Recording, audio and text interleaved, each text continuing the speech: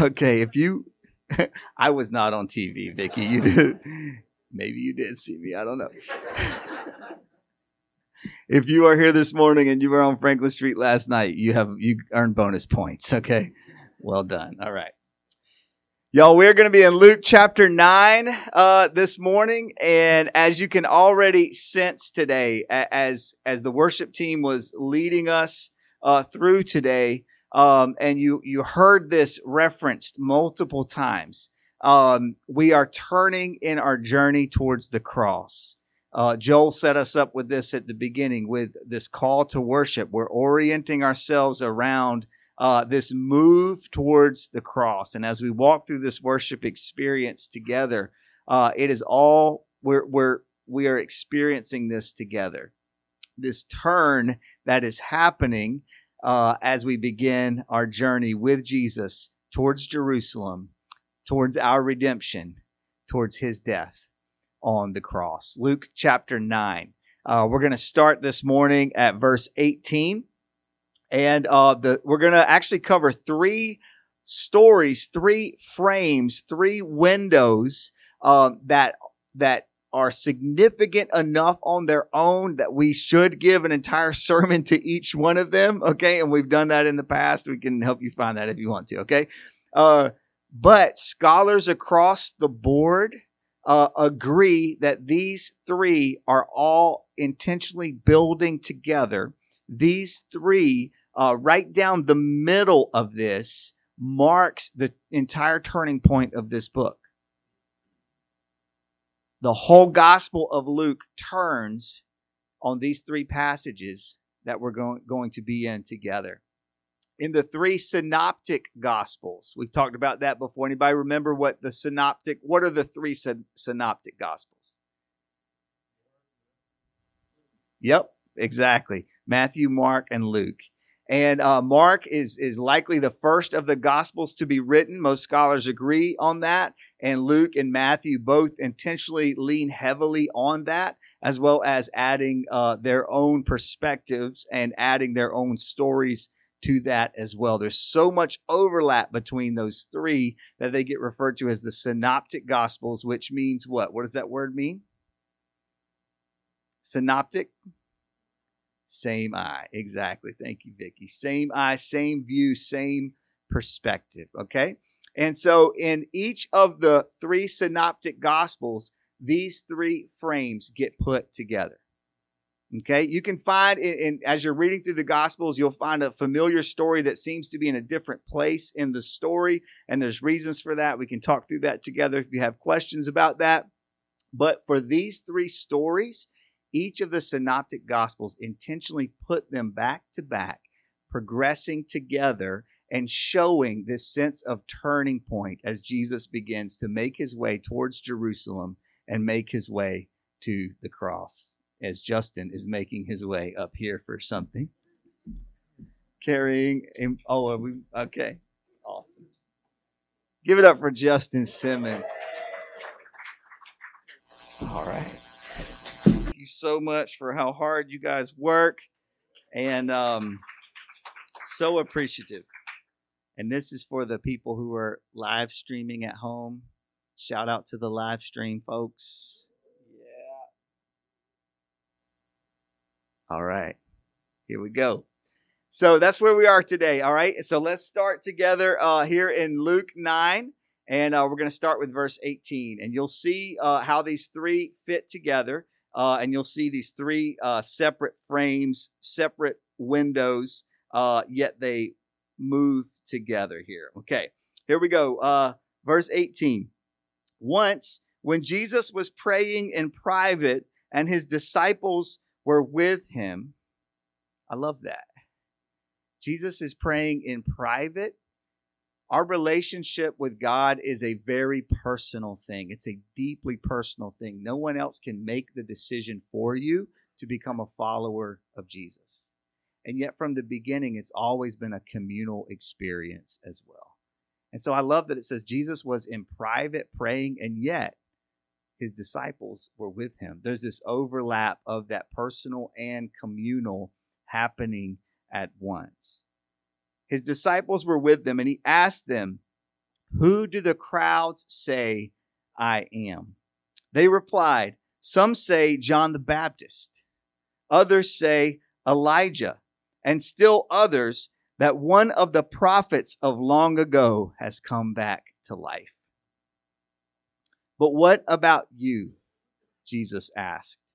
"Who do you say I am?"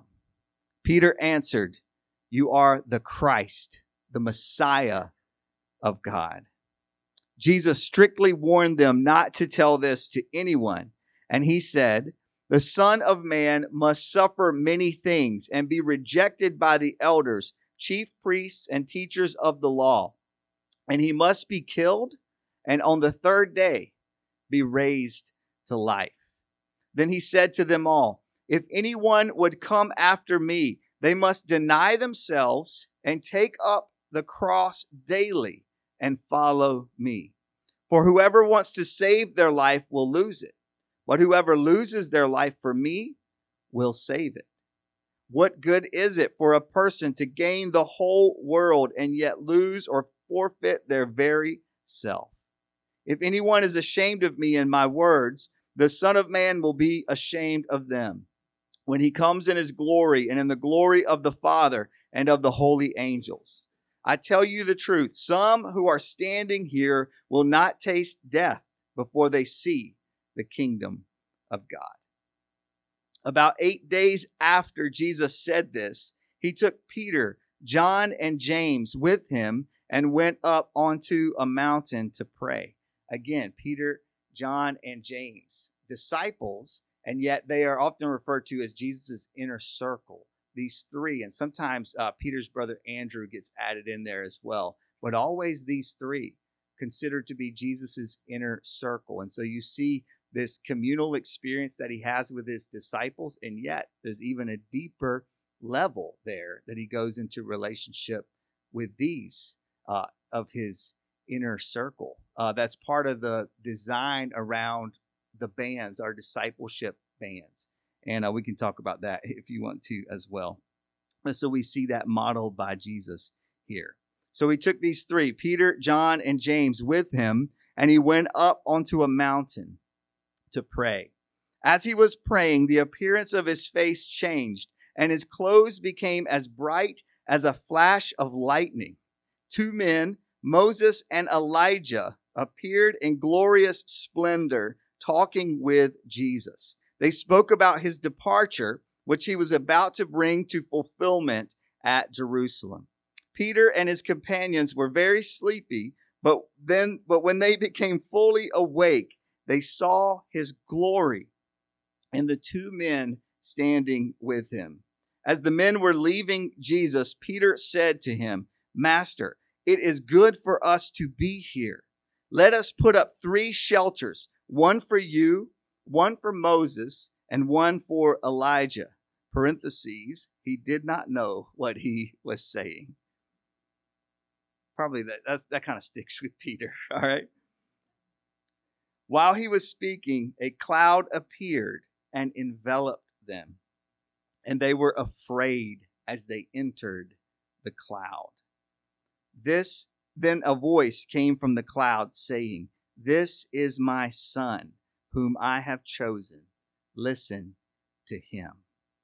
When the voice had spoken, they found that Jesus was alone.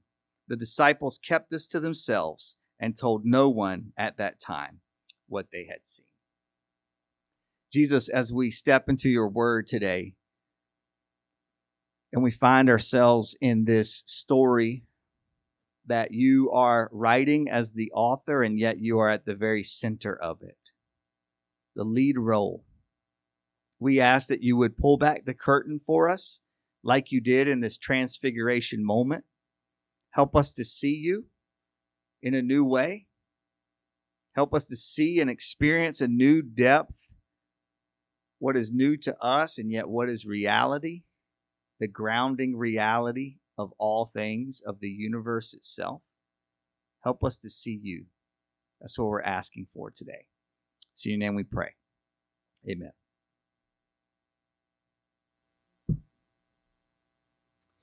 All right, so as we move through this passage together, a few things. Again, this marks a break point in the entire Gospel of Luke. We've talked about this before, and we even use that overarching language for Luke of it's this story on the way. That this is a travel narrative. The Gospel of Luke also mirrored in the book of Acts. Luke is also the author of the book of Acts, and in both of these works, you can see that they are a travel narrative. The one follows Jesus to Jerusalem for his crucifixion on the cross and then his resurrection from the dead. And then the book of Acts follows what happens in the ramifications of that after the outpouring of the Holy Spirit and how the church starts in Jerusalem, but then goes to the ends of the earth from there. And so both of these are a travel narrative. And so you can see that as this turns here, and the rest of the book is dedicated to Jesus's journey towards the cross, towards Jerusalem. We are today at the first Sunday of Lent, which is a season in the liturgical church calendar, in the global church and ancient church calendar, where Christians around the world mark this season. It's 40 days that lead up to Easter and the celebration of Easter. And so what we do is we intentionally walk with Jesus. We make this turn here at the beginning of Lent. We begin to put our focus now on the cross, and we intentionally move with Jesus and his disciples towards Jerusalem, towards this crucifixion moment. That's why Lent is marked often and celebrated often by fasting, because it's this time in which we recognize that the deepest cravings that we have are only satisfied in God himself. Like St. Augustine said, my heart was restless until it found its rest in you. And we recognize that here in this season of Lent. And so often people will fast. Historically, many have fasted from food, recognizing just that primal need and craving represented in food. And this statement of saying, I'm going to fast from this particular kind of food or in this particular kind of way to acknowledge that my absolute deepest need is God himself, even deeper than my most primal cravings and needs. Now, I also want to acknowledge that can be a harmful thing, and that can be harmful language if we aren't careful in the way that we talk about that. And so we need to recognize that relationship that people have with food. And so if fasting from food is not what is right for you, then we completely support you in that, completely encourage you to ask the Holy Spirit to lead you into something that you can fast from. And so the point of this is not just denial. The point is focus. And it's not the kind of focus of saying, I'm going to do this to prove to God how much I love him so that he will focus his attention on me. It's actually the opposite. Instead, it's a way of us being able to intentionally focus our attention on him. You cannot earn any more of his love than what you already have. He already loves you with his whole self. That's what this entire journey to the cross is about, and proves and emphasizes. So it's not about that. It's not a hunger strike to try to get God's attention. You have his attention. You're his beloved child, and he loves you. It's about keeping our focus and attention on him.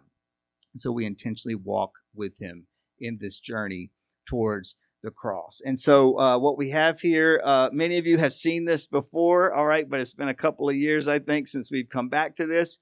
But I want to remind us of this cycle that we follow and this rhythm that we follow as a church, as we're rooting ourselves in Scripture and at the same time tying ourselves to time in the liturgical church calendar. And the outline of this calendar gives us a way of following the full scope of the Scripture story. And so we have these two things layered on top of each other and in conversation with each other. So the Christian year begins at Advent. That's actually the dawn of the Christian year, the first season of the Christian year. And it's this time of anticipating the arrival of Jesus at Christmas. And so we move from Advent to Christmas. And then we celebrate the arrival of Jesus at Christmas. We move into Christmastide, the 12 days of Christmas, and then the day of Epiphany, this sense of the revealing and seeing the reality of who Jesus is. After Epiphany, we move towards this season of Lent. And so you are here today, okay? There we go. And from Lent, we move through this season of fasting, a season through the desert, so to speak, like Jesus, modeled after Jesus' 40 days of fasting in the desert, until we get to the ultimate tragedy of all of humanity, what we are going to call the catastrophe of love. This moment of heartbreaking reality that God himself is murdered, that God, who gives himself to us in love, is put to death on the cross in the most shameful kind of death imaginable at that time, crushed by the Roman Empire, colluding with the religious elite of the day. Absolutely tragic. And yet, that is not the end of the story. And Good Friday then gives way to Holy Saturday, which is this time of pausing and this time of sitting in the silence of the reality that God is dead, which then explodes into the unbelievable joy of Easter Sunday morning, the realization that the tomb is empty and Jesus is alive. Jesus the King has conquered sin through his death on the cross and has conquered even death through his resurrection from the dead. From Easter, then, we move through this time called Eastertide. From Easter to Pentecost is a 40-day celebration. Also in here, we have the Day of Ascension. There's 40 days between Easter and the Day of Ascension when Jesus ascends back to heaven. And then the Day of Pentecost, 50 days after Easter, when the Holy Spirit is poured out and the church is born.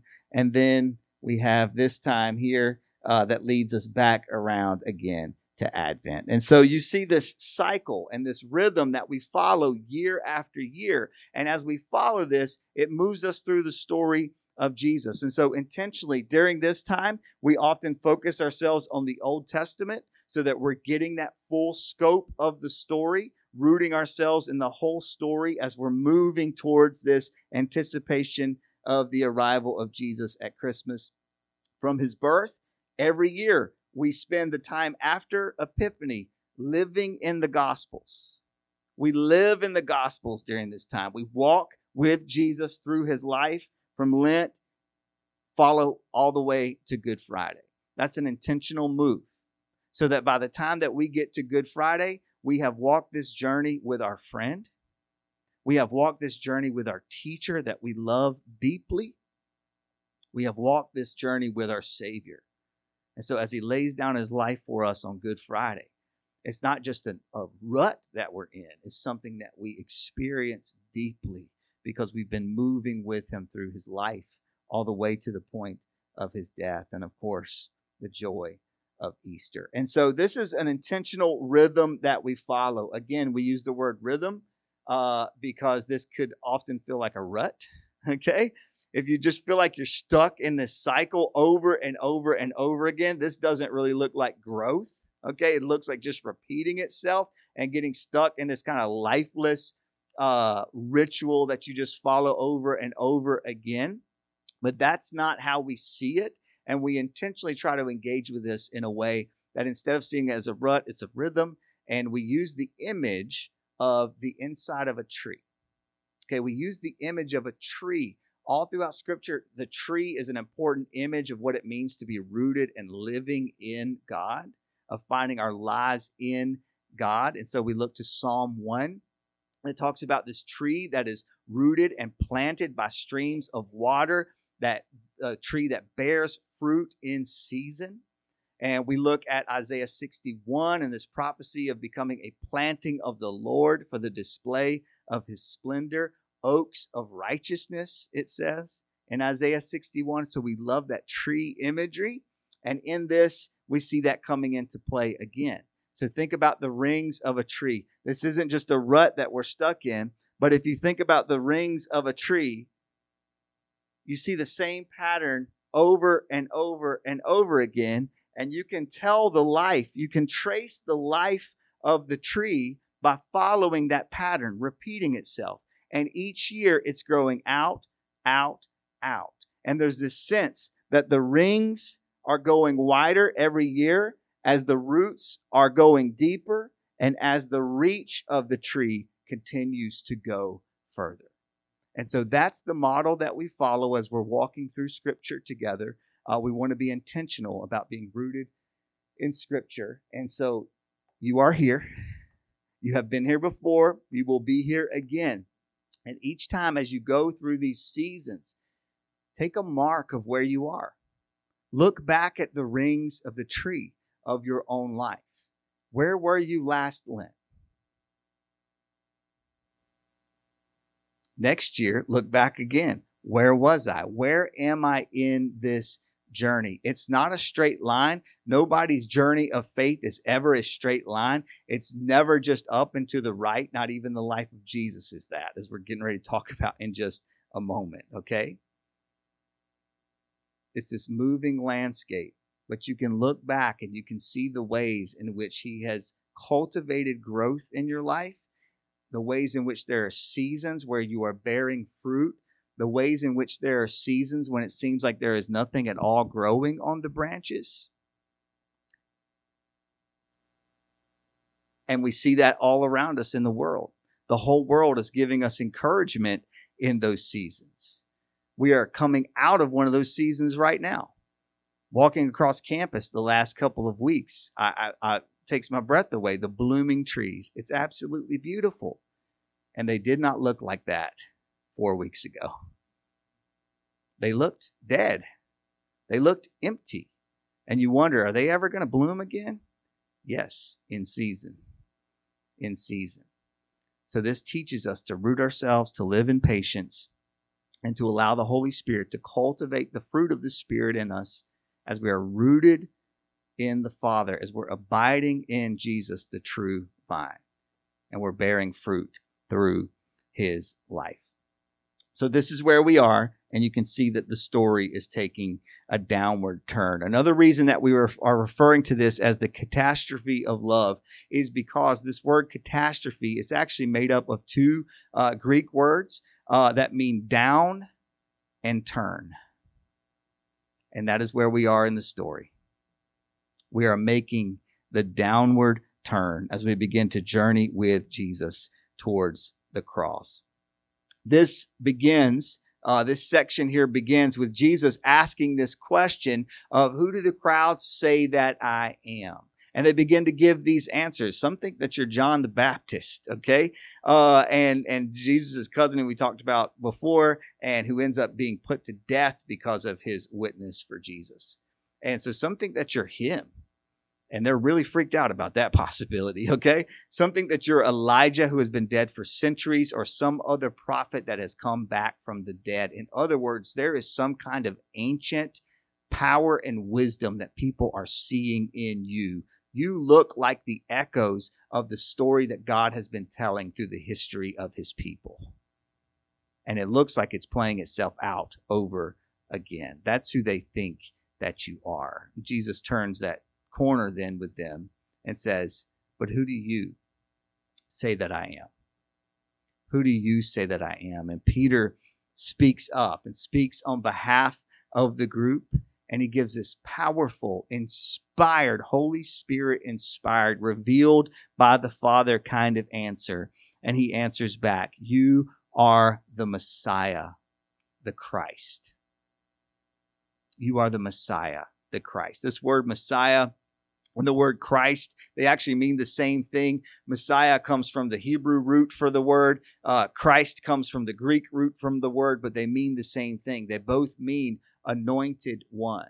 And so they're both used to describe this one that had been prophesied and promised that God would send as his anointed king, as his anointed savior, to deliver, to rescue his people, and then to reign with the heart of God over God's people. And so they had been longing for the arrival of the Messiah, as at this point in time they're living under the oppressive reign of the Roman Empire. They are longing for the Messiah to come. And Peter says what everyone else is hoping, maybe not thinking, maybe not articulating out loud or even in their minds yet, but what they are hoping. You are the Messiah.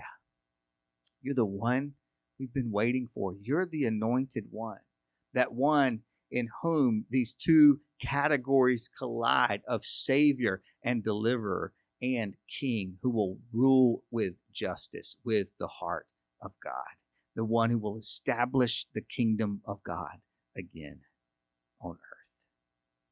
And so he makes this confession. It doesn't say it in this passage, but then there's the yep, exactly. I'm just double checking. All right, I had that moment of doubt for a second there, but it doesn't say it in this passage. But in the other two synoptic gospels, you have this moment where Jesus says to Peter, "This is revealed to you by God. This doesn't even come from yourself. You are right in this, and upon this confession, I will build my church." Upon this confession, I will build my church, and he still is doing that today. He continues to do that, to build it on this confession that he is the Christ. That's why at our baptism services that we have down at Morgan Creek, we love that. And we've got another one coming up here later in the spring. So if you're interested in baptism and you want to take that public step of making this public acknowledgement and declaration that Jesus is your Messiah, your Savior, your King, then we want to celebrate that with you in baptism. But as a person gets baptized in this church, they make that confession again. We ask people to repeat that confession that Jesus is the Christ, the Son of the living God, my Savior and my King, because all of that is packed here into this confession that Peter makes. And Jesus says he'll build his church on the rock of that confession. And so if you are at a place in your journey where you are ready to do that, and maybe even in this moment, you're feeling that provoking to say yes to that, to say yes to the invitation of Jesus to come and to follow him as a disciple, to experience what it means for him to be your Messiah, your Savior, your King, then please come talk to us so we can celebrate that with you. So as Jesus goes on, it makes this turn where we get this high point of this confession that, yes, he is the Messiah. Yes, he is the Christ, the one that they've been waiting for, but he's not coming in the way that they expected. And the story is going to take a turn that they have not been expecting. And so he moves there from the acknowledgement and the revelation that, yes, I am the Christ, to this shocking, confusing, scandalizing statement by saying, I am on a journey towards my death.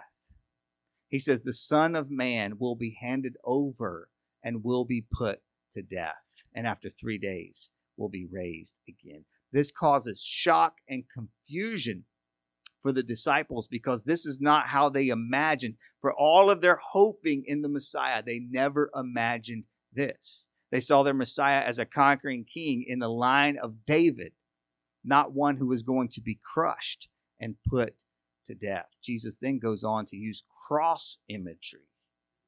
And at this point, the cross had no religious significance to it whatsoever. It only meant an instrument of death used by the Roman Empire, designed to be excruciating in the way that they carried out death and designed to strike fear and terror in the hearts of anyone who thought even for a moment about resisting the Roman Empire. And Jesus pulls cross language into this. Confusing, shocking, scandalizing for Jesus to do this. It's interesting. One of the things that Jesus repeatedly does in his ministry when he's referring to himself is he uses this designation of Son of Man.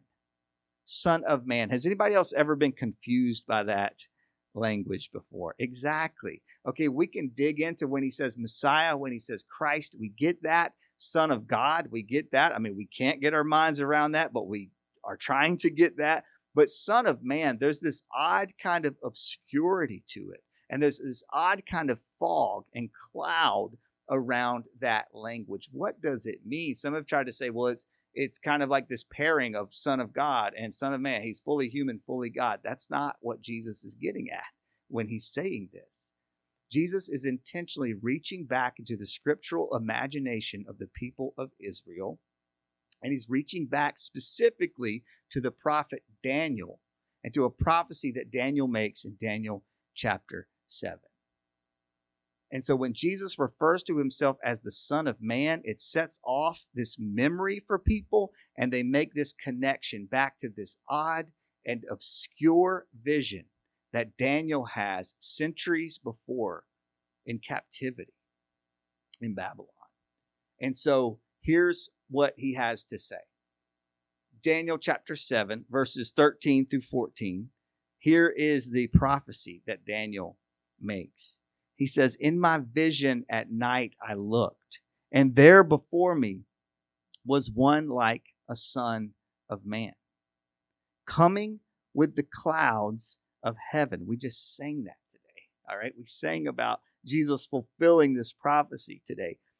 Like a son of man coming with the clouds of heaven, he approached the Ancient of Days and was led into his presence. Ancient of Days being a reference to God himself.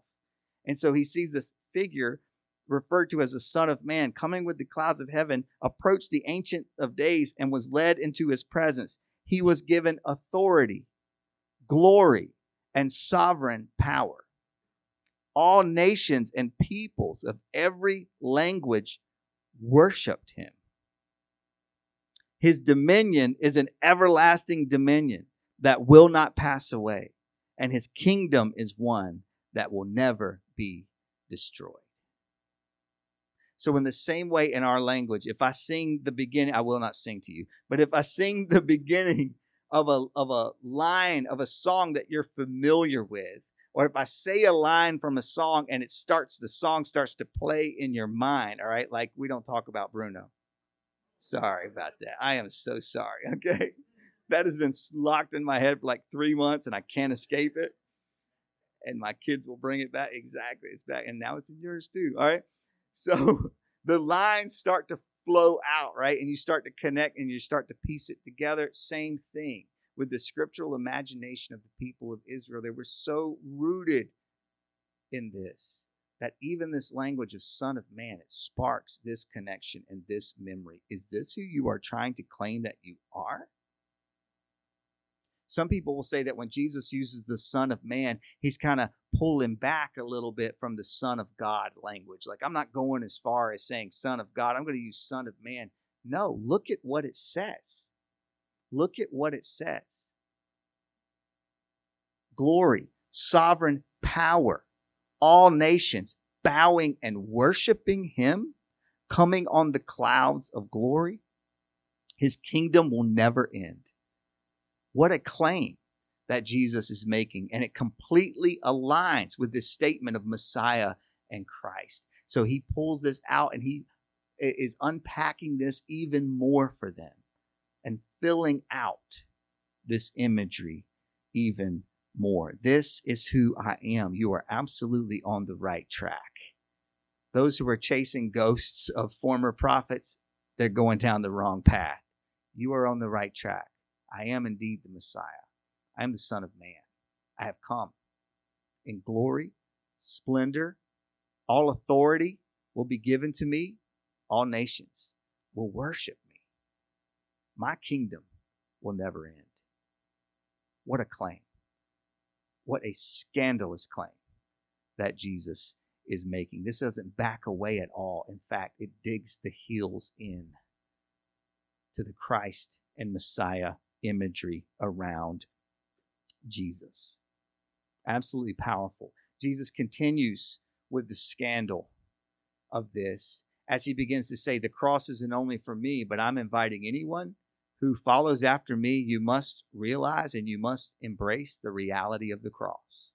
You must take up your cross and follow me. You must be willing to lay down your own life and take up the life that I will win for you. That's the invitation of discipleship.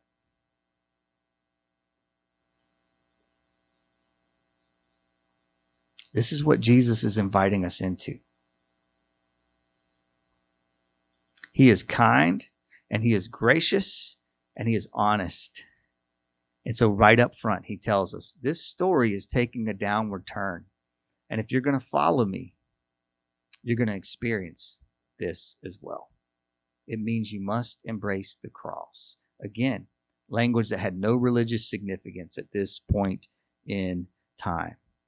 But because of what Jesus accomplishes on the cross, now around the world, this symbol, the symbol of a cross, no longer is most associated with the execution technique of the Roman Empire, but instead it is most associated immediately with hope and redemption and sacrificial love because of what Jesus does. It's like St. Athanasius that we quoted last week. We were in this quote last week, who's talking about this counterintuitive way of Jesus that leads to life through death. It makes no sense apart from Jesus getting his hands on it. He says this, a marvelous and mighty paradox has thus occurred, for the death which they thought to inflict on him as dishonor and disgrace has become the glorious monument to death's defeat.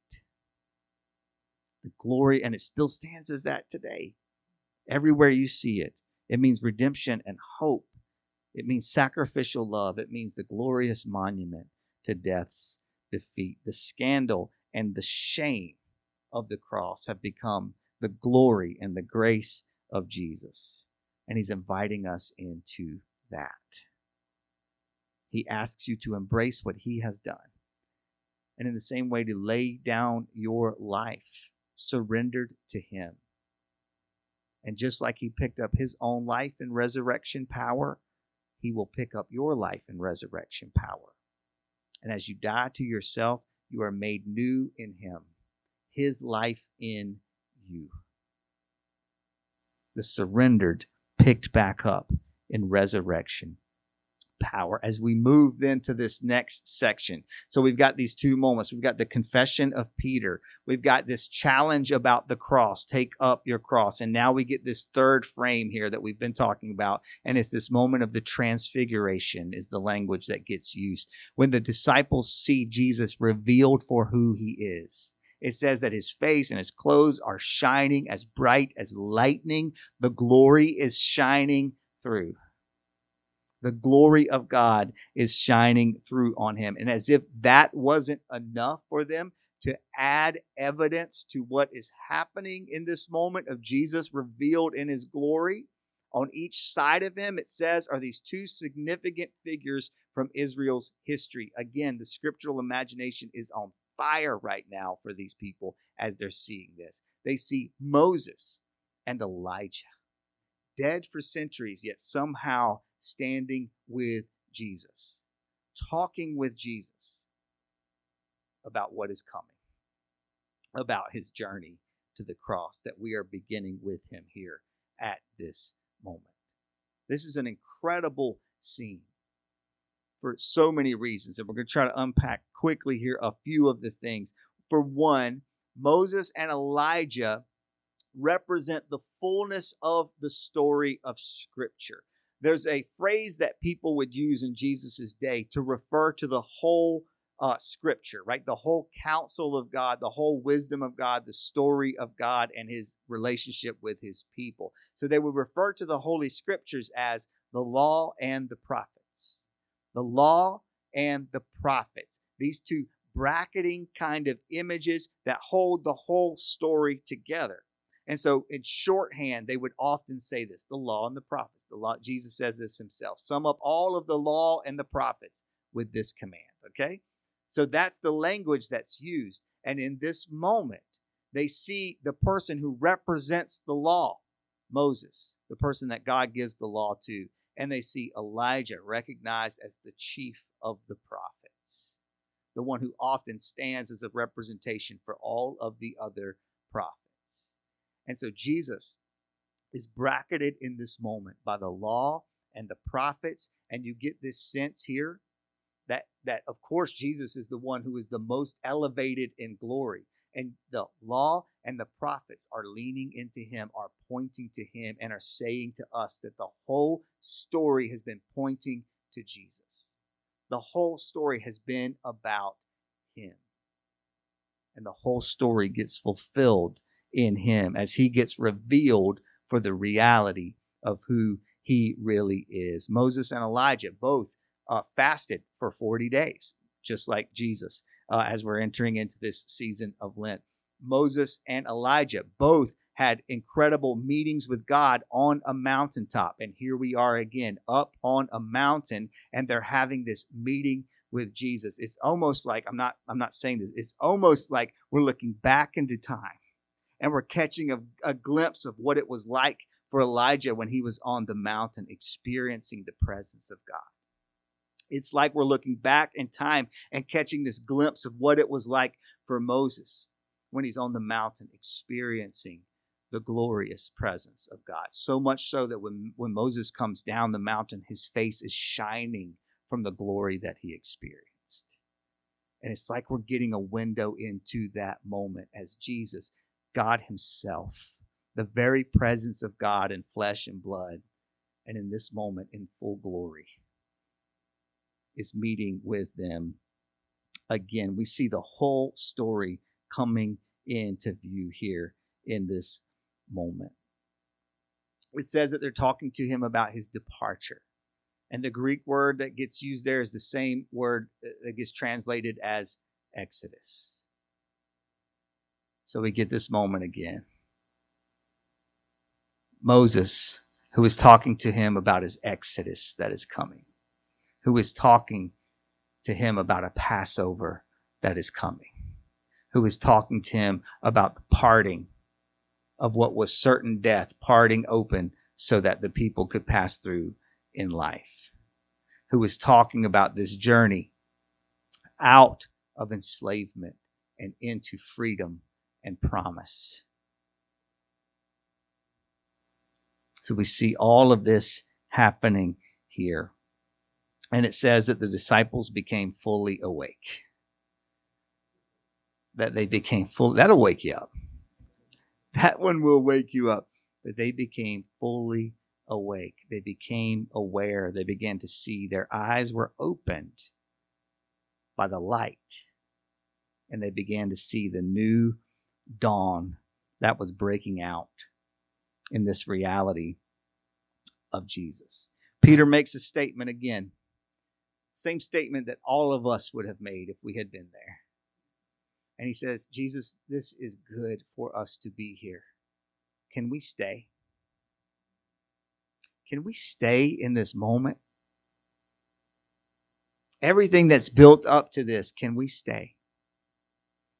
Let's just build 3 shelters here. We'll build one for you. We'll build one for Moses. We'll build one for Elijah. Let's keep this thing rolling.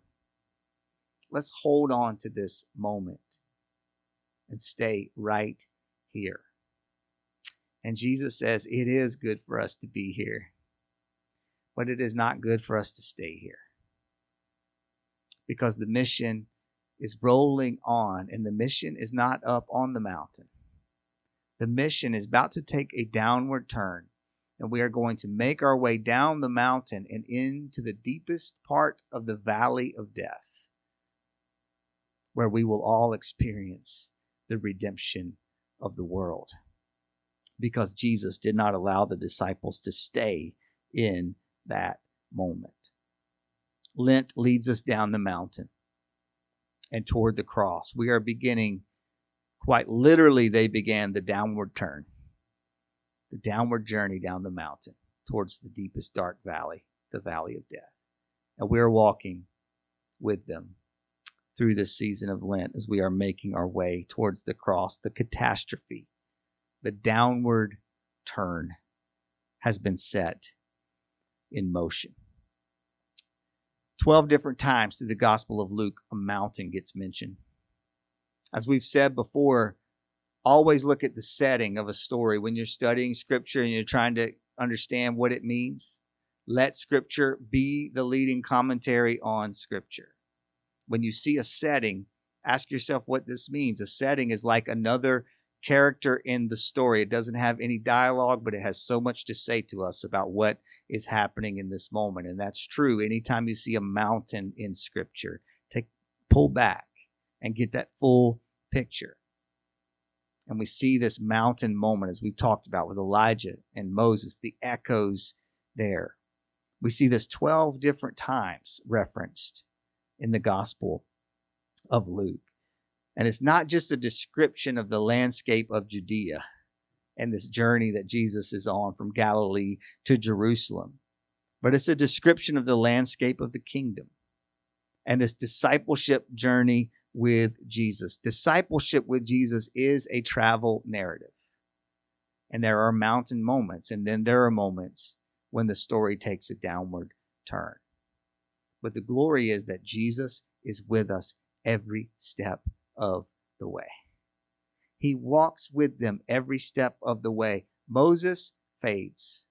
Elijah disappears as quickly as he arrived in that moment. The glory can't be seen anymore. But Jesus is with them and leading the way. And he's with us every time we sense the story taking a downward turn. As the landscape starts to change from mountain to valley, we know that Jesus is with us and leading the way. It is good for us to be here. It is not good for us to stay here. We keep moving with him, and we'll see the landscape change. And that's a sign that we're staying in step with him as we stay in motion with him. The last thing here is that there's a voice from the cloud. The voice of the Father speaks over. And here's another echo to the Exodus moment of Moses on the mountain as well, as God gives the law to Moses on the mountain. There's this symbolism of the cloud that descends and the glory and the fire that's there and the earthquake and all of that is happening in that moment. And the booming sense of God speaking as he gives his law. And the law was designed to say, this is what it looks like to be my covenant community in this world. This is what it looks like to be the people of God in this world. And we get an echo of that in this moment as the cloud covers them, envelops them, covers the mountain, and we hear the voice of God echoing what he's already spoken over Jesus at his baptism moment. And once again, he says, this is my son, in whom I am well pleased, the chosen one. And then he gives us this direction. Listen to him. Listen to him. The first time the cloud descends on the mountain for Moses, he gives the law, what it looks like to be the covenant people, what it looks like to be the people of God in the world. And this time, he's pointing us to Jesus. And he says, do you know what it looks like to be my people? Listen to him. Look at him. Follow what he does. Follow what he says. Go where he goes. Live how he is living through you. Follow him. Listen to him. Look like him. That's what it looks like to be my people in this world. His life, his teachings, his living, his doing, and his being. Listen to him and go with him. And they do. They make that turn, the downward turn towards the cross, the catastrophe of love. On the last night that Jesus had with his disciples was another moment with them, not on a mountain, but this time around a table. And he took symbols from that same Exodus story as they were remembering how God had led them out of enslavement and oppression in Egypt and through the Red Sea towards the promise on this Exodus journey. And Jesus tells them, I am doing that again. But this time it'll be my life that is given. It'll be my body that is broken. It'll be my blood that is spilled out for the forgiveness of sin and for the life of the world.